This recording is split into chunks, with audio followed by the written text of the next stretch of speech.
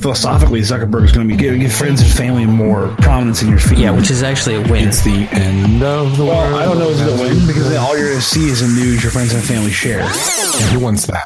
Once again, we find that My Facebook strategy from 2 years is still relevant, and laziness wins again. Hello, world. Welcome to the Church Mag Podcast, the official podcast of Church Mag, the #1 resource for church tech, with your hosts, Eric Dye, Jeremy Smith, and Phil Schneider. So, Phil, tell us who made this podcast possible. Thanks, Larry. This podcast is brought to you by The Social Christian, a theological exploration of social media. A new book from Church Mag Press by me, Phil Schneider. That's right, folks. I can string words together occasionally. This new ebook will take you through some theological premises and ideas around how we use social media, how we shouldn't use social media, and how we could possibly redeem social media for the glory of God. You can pick up a copy of this book from Church Mag Press. Thank you, Phil.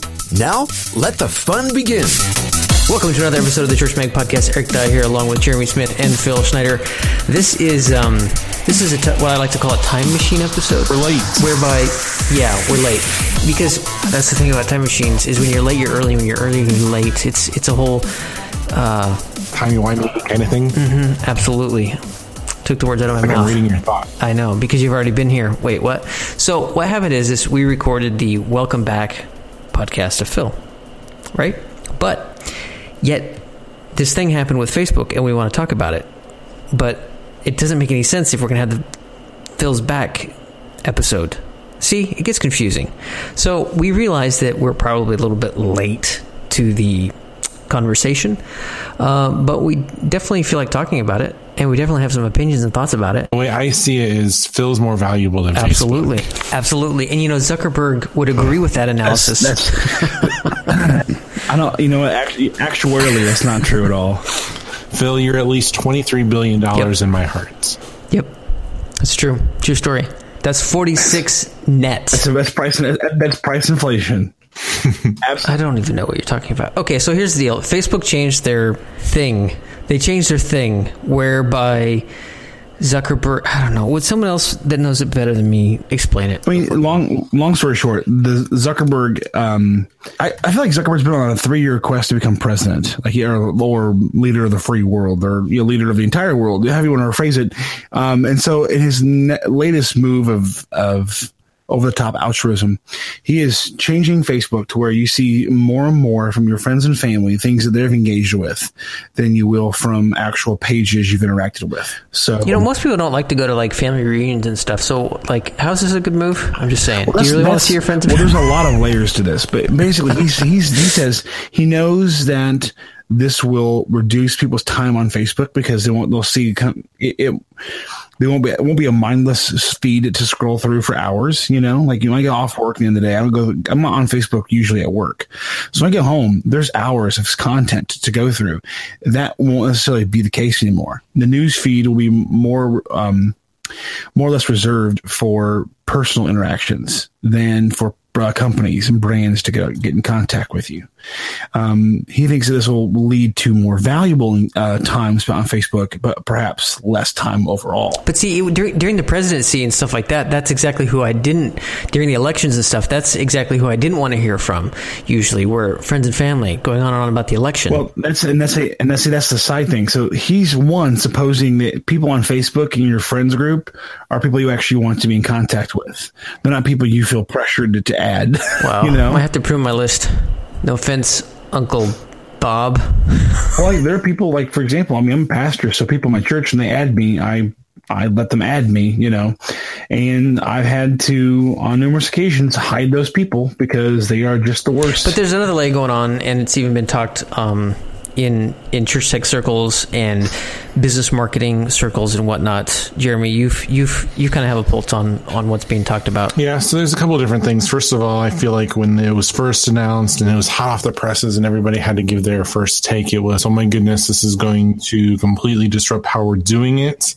And then you had to think about the best ways to work within the new algorithm, and then it was 5 things that you need to be doing now to make sure that you get all your traffic back and not lose it.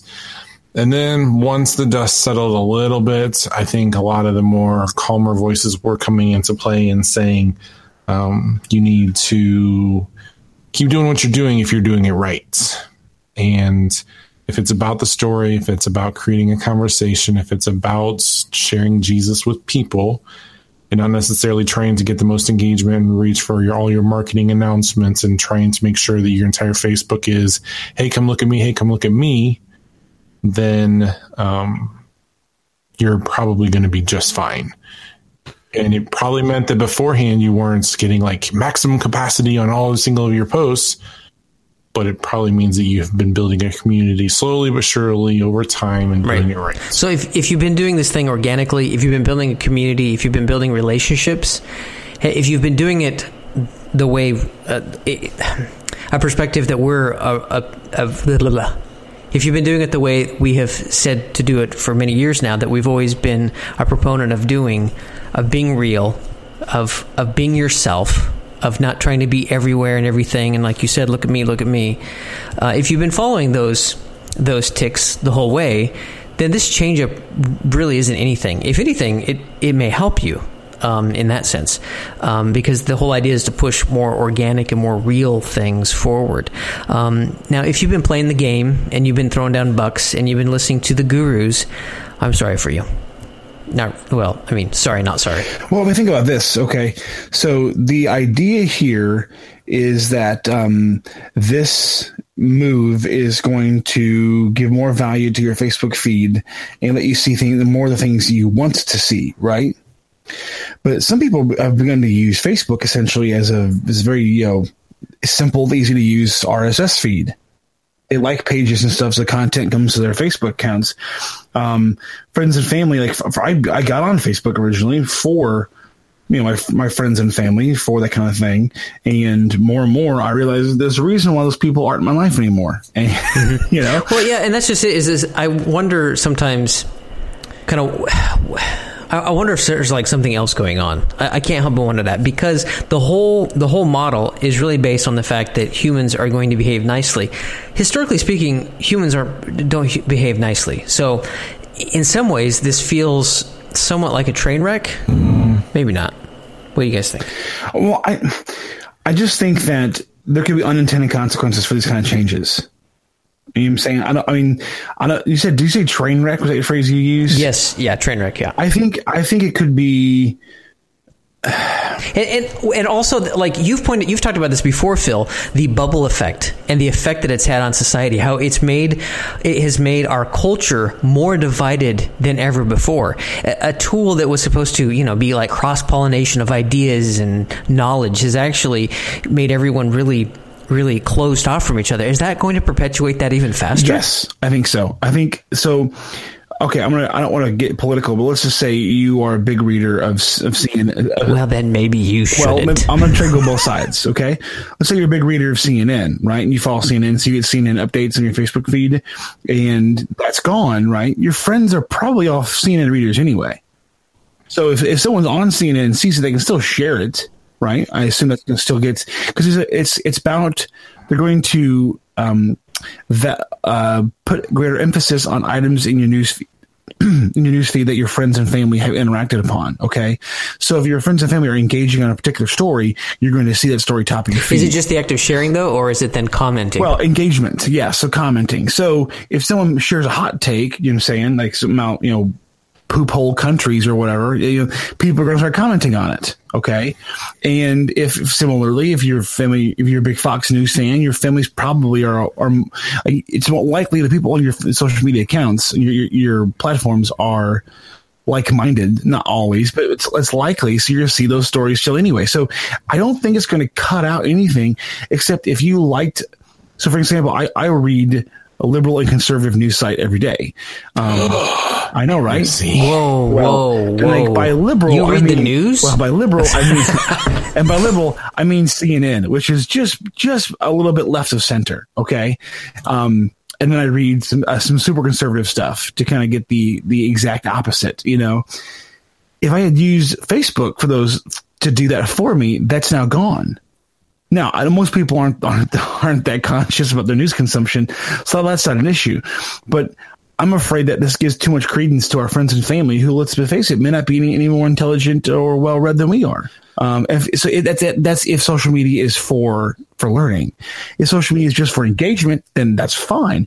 But the problem is, I actually get into this a little bit, or rather, who wrote that book? I'm going to say it's Keene. I thought you were talking about your book. No. I mean, my book's important too. Buy my book, please.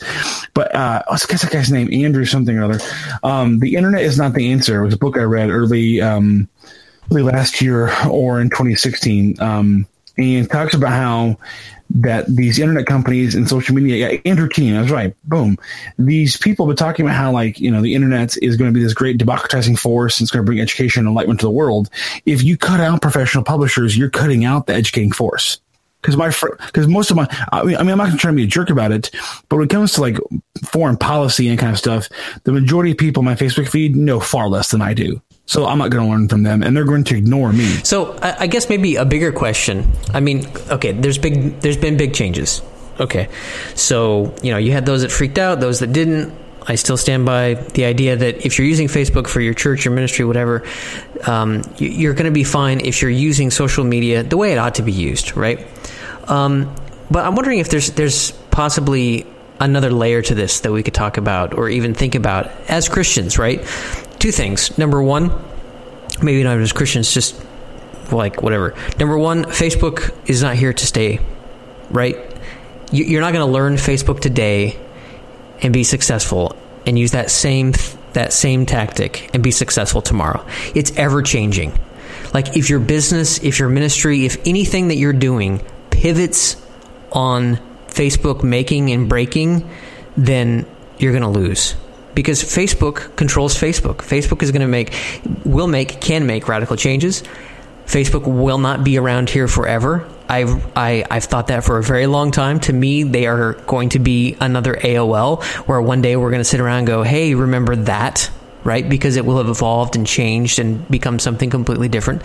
That's my humble opinion, okay, about that. But the thing that, as Christians, I think that we need to think about is the effects of Facebook on our culture, our society, and ourselves.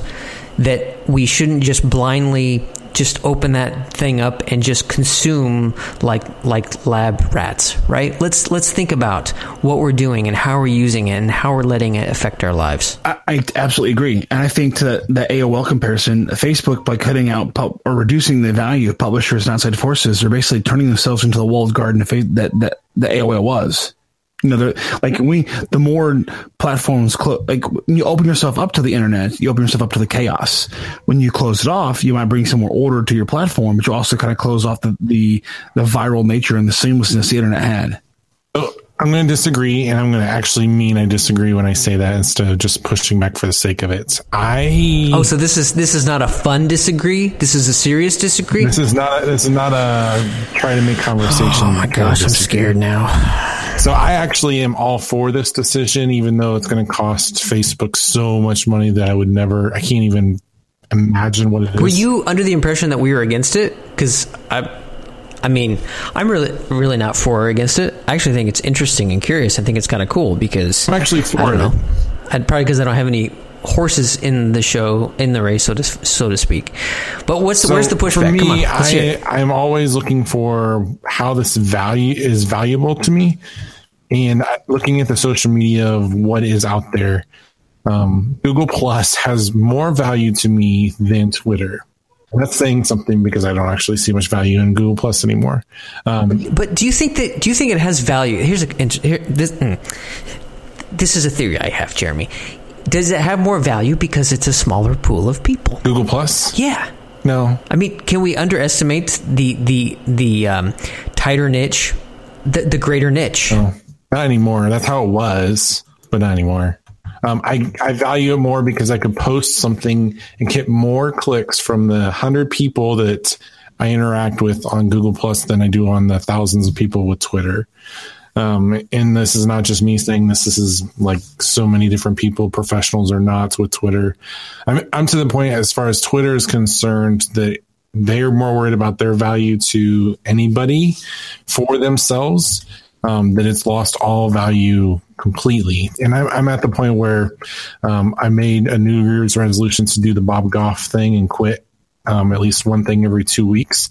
And so I'm actually going to be canceling my Twitter handle next week. No reason to stay on it. If you want to go get Gumby Station, by all means, it's going to be available to you guys if you want to use it by this weekend. You're going to, whoa. You're going to literally just delete that as I'm bailing. There is no reason for me to be on Twitter anymore. Wow. Yeah.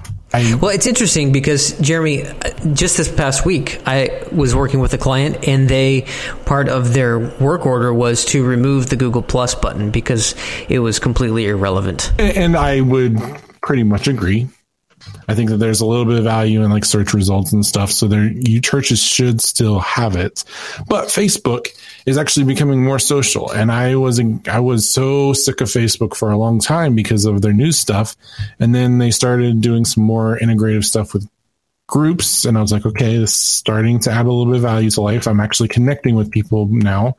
I don't think I connected with anybody on Twitter in the last, 3 months. I actually haven't posted non-spammy type posts for the last year. When I was on Bill's podcast 2 years ago, I said, I feel like Twitter's done. And that was like my last desire to ever really post on there anymore. Everything I posted has come from Instagram, cross posts, or just straight from some other third-party platform. Well, even Church Mag has seen a shift. When you look at 7 years ago, most of the engagement was on Twitter, and over the course of that 7 years, we have seen a complete shift where there's a lot more engagement on Facebook. Mm-hmm. And you know what? Facebook might lose value in the SEO or the click-through rates, but for me as a person connecting with others, it's about community. I feel like it's about community. Is huge for me. And that's what Zuckerberg says in his post in the end of closing. But my concern, is that whole idea of the bubble. Is that we're going to pull out any. This is so in my. I'm sorry, guys. Paternity leaves catch up with me a little bit here. So in my teacher training, we had to learn 3 different philosophies of education, or whatever they're called. I don't even know what they're called. Learner models. I can't remember now. But it was behavioralism, cognitivism, and constructionism. I'm sure Jeremy's heard of these two because they overlap with schools of psychology. Mm-hmm. So behaviorists just care about what you do. And Jeremy's going to correct me here in a minute, but in the short term, they just care about what you do. They don't care about how you get there, how you arrive at the decision. They just care about the results. Like B.F. Skinner's a behaviorist, James Dobson's a behaviorist. Essentially, they just as long as it fits within your worldview, yes. Yeah, right. So you don't going out murdering people so that you make lots. No, right. But they don't want to process. They don't care about the mitigating circumstances. They just care that you did it. Right. In the end, right. It's very effective. Yes. So I'm actually a behavioralist as a counselor. Okay, good for you. Settle down. You're totally wrong. That's good. I don't know. I don't know about that kind of behavior. Basically, behavioralists look at the brain as a black box. They don't care what goes inside. They don't care about what comes out. The cognitivists, which is where I probably land, wants to understand the process within the black box to produce the result. Okay. The constructivists, this is where I think Facebook's heading towards, and this is how they apply to the teachers. In constructivism, you construct your own meaning, your own goals, your own outcomes, and then you pursue those by your own methods. So there's no desired outcome per se other than what you desire yourself. There's no standard by which to measure the outcome other than what you use to measure yourself. It's some sort of weird relativistic anarchy, and the teacher becomes a facilitator, not an instructor. Okay. And I'm afraid that Facebook is kind of doing the same thing. We're going to pull out the adult voices and let the kids play by themselves, and they should do just fine on their own. But isn't that how Facebook became famous in the first place? Was that very reason? No, Facebook became famous because it was the first platform for long distance interaction that was stable and evolved with technology. MySpace wasn't evolving with technology. That's why but it was at that time very constructionist. The constructivist. I can't even say the word. No, at the time, Facebook was really more of just a communication platform. There was the idea of sharing things on Facebook hadn't really, that structure of the internet, which is where constructivism comes into the public square kind of thing hadn't occurred. Facebook, it hadn't formally been announced, but I can guarantee that the algorithms and the expectations. Totally there a year before we even hinted at. Here's this is me being behavioralist. Okay, it wasn't being used that way. It was being like in the early days. It wasn't being manipulated. Sure. No, I would argue that in the early days of Facebook, I would say probably up until the election in 2008, Facebook was still just a communication platform for people to communicate with their friends and family on a one-to-one basis, or like to announce large-scale events in their lives. Right. By 2008, the shift began to occur where Facebook became a place to reach mass groups of people. And that's when the shift, like the President Obama's campaign did a great job at using social media, Twitter, and then Facebook as well. And I think that's where the shift began to occur. And now we've got a place where Facebook is primarily a public square and less about interacting with your friends. That's what Messenger, Snapchat, that's for contacting people individually. Unless you're an old person, you don't know how to use those things. You post on their walls. Right? I don't know. Like only older people, I ever see them post on people's walls. It's just like my grandma's age people who can't figure out how to use Messenger. But that's to me, that's where Facebook shunted off the person-to-person stuff into a separate app so that Facebook itself could remain the public square. And that's like the family and friends posts you see. It won't be my friend Jeremy posting about his new drone.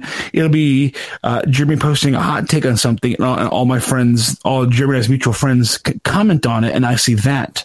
I'm seeing the public square stuff still, the engagement stuff, and that's where I'm fearful because I'm going to see these hot button issues only through a filter of my friends.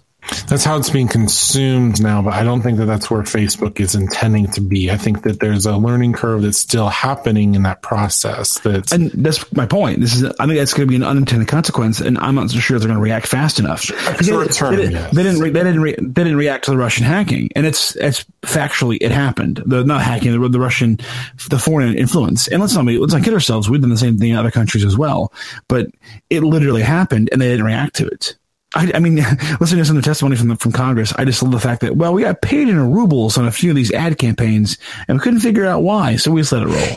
Yeah, I think that is the key, the unintended consequence. And I think ultimately, that as believers, we need to keep in mind, to understand that there may be unintended consequences with these things, and we should be mindful and stay focused on the mission. Stay focused on the gospel and what we need to be doing. And if we're going to use Facebook as a tool to reach others or to communicate with others or to show love and patience and kindness and these kind of things, then that's great. But we do need to be careful and understand that this isn't a neutral tool that we're using. This isn't just some free thing that somebody cooked up for your benefit, right? What is that saying? If it's free, you're the product. Or if it's free and there's, yeah.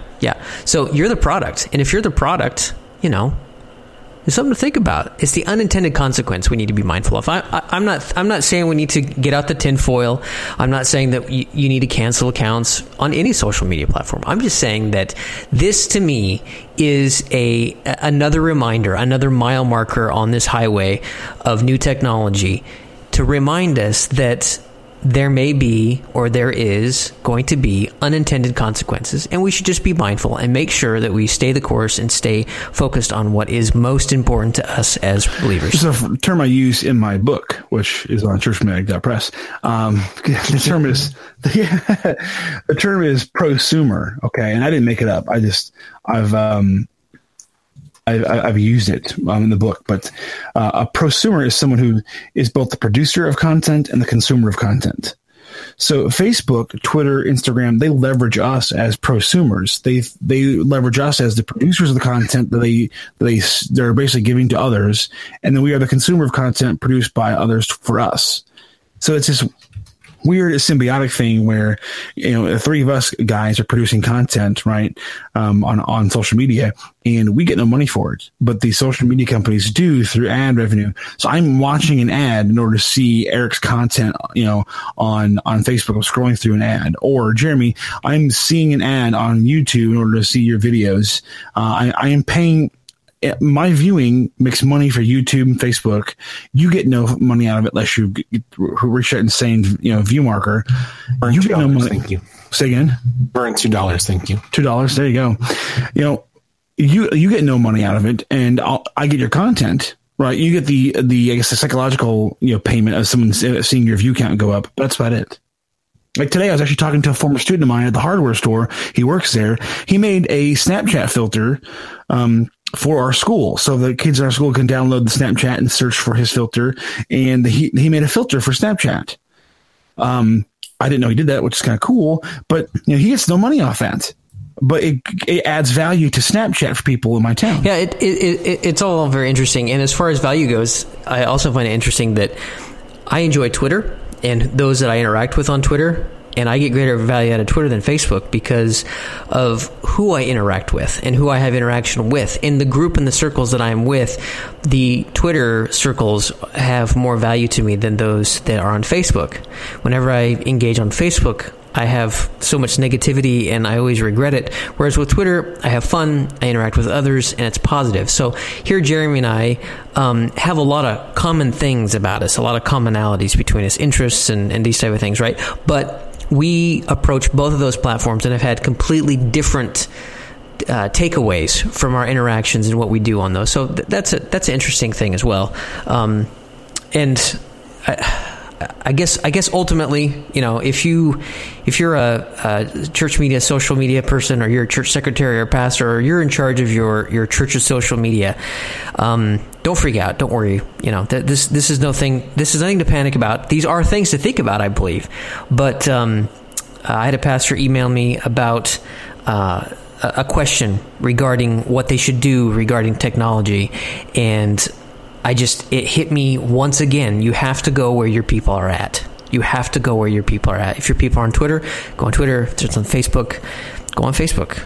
I mean, unintended consequences or not, do you think, guys? So I'll stand by. I've said it too many times. The only people that can take down Facebook is Facebook. And I don't think that they're doing it yet, but I think that they are on their way. So be careful, I guess, where you lay your foundations, is what you're saying? Yeah. Your use in Facebook should not be your end goal. It can be a tool for another end goal somewhere else that you own. I mean, remember the Medium? I mean, you can look at the mile markers, people. You see it again and again, like everyone go to Medium. Hey, do you guys remember Ghost? Mm-hmm. He was supposed to beat WordPress? Yes, I do. Ghost. Mm-hmm. Where's Ghost? I don't know. Somewhere. It certainly didn't do what they thought it would. Even Medium finally hit that. We want to make publishing this and that. And eventually they said, we have to pay the bills. I think it's been fine. So, hey, if you guys want to read more about this or look more about this, you can go to Church Mag. And the top post on today, January 16th, is how the new Facebook news feed will affect church pages by Ben Smith. I'm going to check that article out. I think the final point here is this. Facebook is constantly changing. If you type in Facebook cover photo dimensions, it'll say 2018, 17, 16. They're constantly changing. Remember they would change the layout every 6 months, and then people would have the petition to bring them back? Yes. Well, because some things you'd have like, you remember MySpace had folks would write their own profile stuff and with CSS and whatnot. Facebook's not that bad, but it is frustrating because you'd have to measure, you'd create your cover photos with a certain amount of you'd align your text and stuff in a certain particular place, so the photo loaded in there, right? It's just so terrible, and you constantly have to redo it because Facebook keeps just poking around, making it better. Yeah, that's what they think. Send us an email, subscribe, and search for previous episodes of the Church Mag podcast by visiting Church Mag online. You'll find a link on our main menu. Go to churchm.ag. That's Church Mag. And while you're visiting Church Mag, send us a message and be sure to subscribe to the Church Mag podcast so you can receive an early release of the new show every Friday. We don't do that for just anyone. The Church Mag podcast is proudly hosted on Buzzsprout.com. Yeah, the strategy of just being real still wins. That was my take. I mean, if you want to look at it that way, too. The people that need to be worried about it are people that try to manipulate the system.